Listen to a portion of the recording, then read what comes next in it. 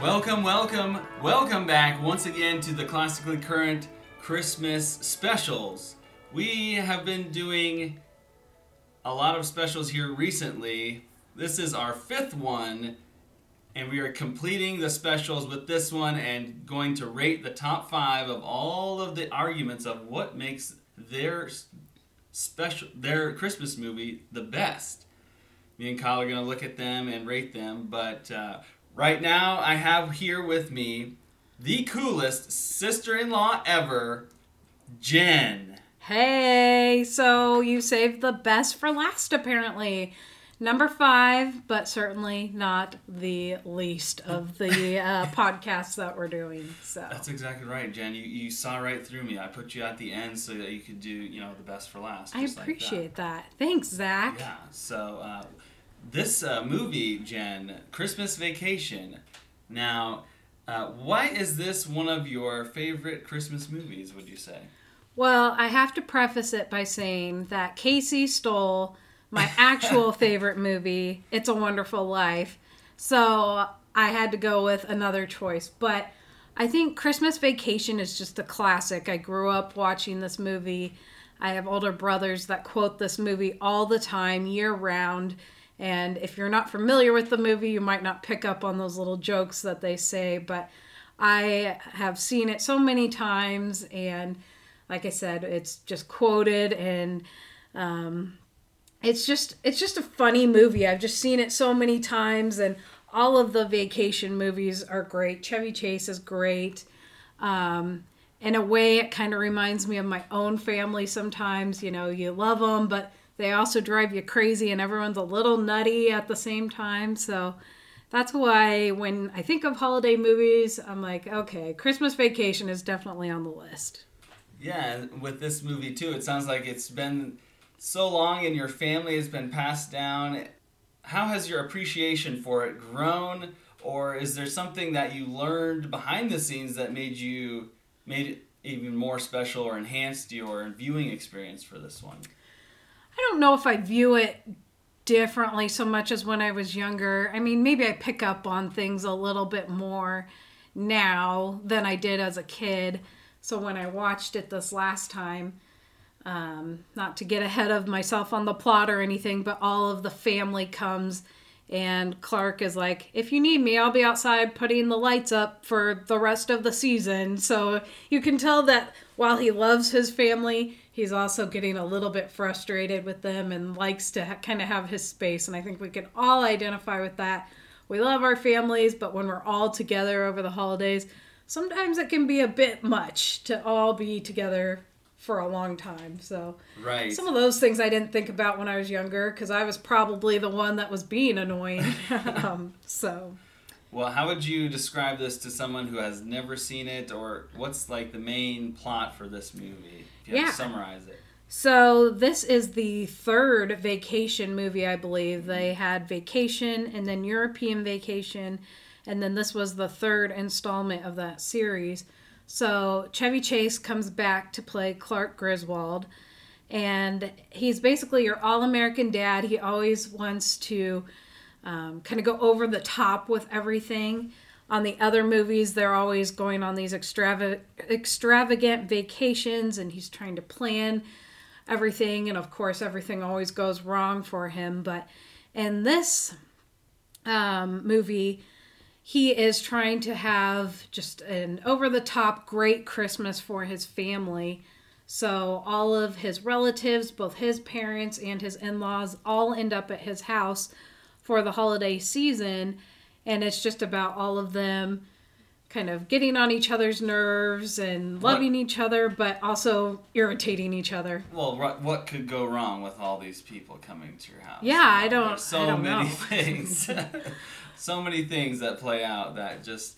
And that's what I think makes this such an interesting movie and an interesting Christmas one, because they're so creative in the way they kind of set up things, and they always just lead to other weird, wacky things that go on, and it kind of all... I mean, some of it can be over the top, but I feel like some of it can also be pretty believable as well. Yeah, for sure. We all have a Cousin Eddie in our family, too. So if you haven't seen the movie, Cousin Eddie is just this crazy weird guy that always kind of shows up uninvited and unannounced, and he just is a little bit of a hick, or I don't know if I'd say hick, but just more on the trashy side, I guess. He's not very well read, I think. Uneducated, But he's kind of lovable in his own way, I guess. I mean, sure. If people do really enjoy Uncle Eddie, there is a sequel to this that came out in 2003, Uncle Eddie's Island Adventure, I believe it is. And I think it has some of the original cast members, but that's one that I've never seen, but you guys can feel free to check that one out. I have not seen it either. I'm not real enticed to watch it, but but yeah, he adds a whole other element to the movie as well. So if you had to say, because obviously there's a lot of Christmas movies, and we've talked about 4 of them, people's favorite ones. I guess what makes this one different, or are there other ones that are similar to this one? And is there something about this that makes it better or worse? I can't think of any that I would say are similar.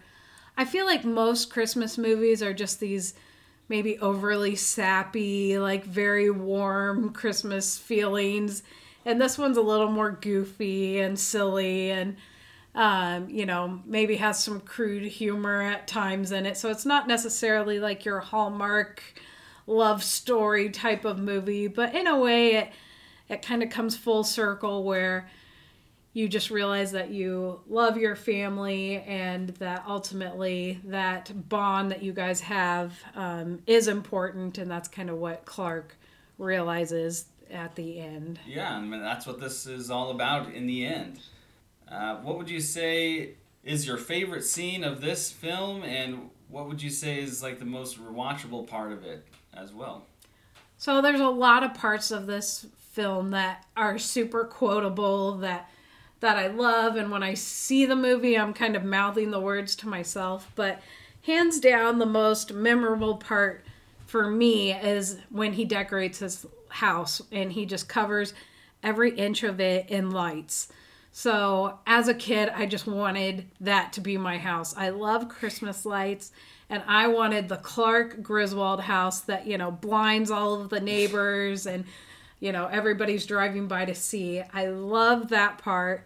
Like I said earlier, Clark just has to go over the top on everything. So that was definitely what always stood out to me, was that bright house that, I think they even zoom out and show it like from outer space that you can see it glowing.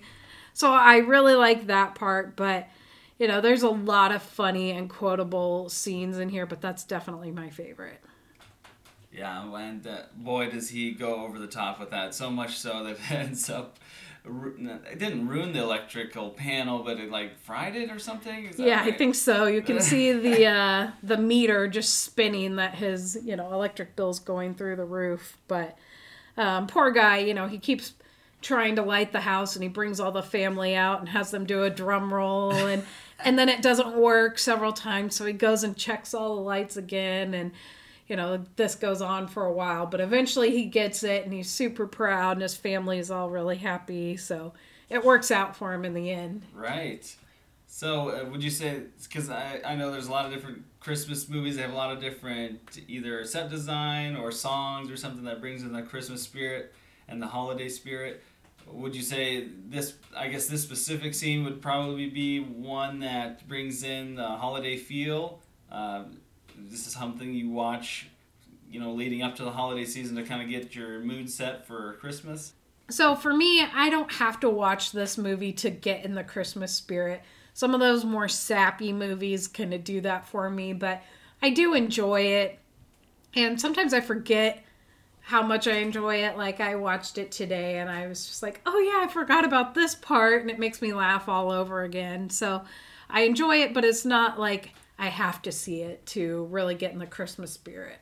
Well, yeah, and for me with this movie, I've only seen it probably 2 or 3 times, and this is something that I've just discovered later on in my adult years, because when I was younger, it wasn't something that my parents necessarily showed me every year, but something I can appreciate, and every time I watch it, there's something, like you said, that I get out of it that's different than when I watched it the other few times that I've seen it.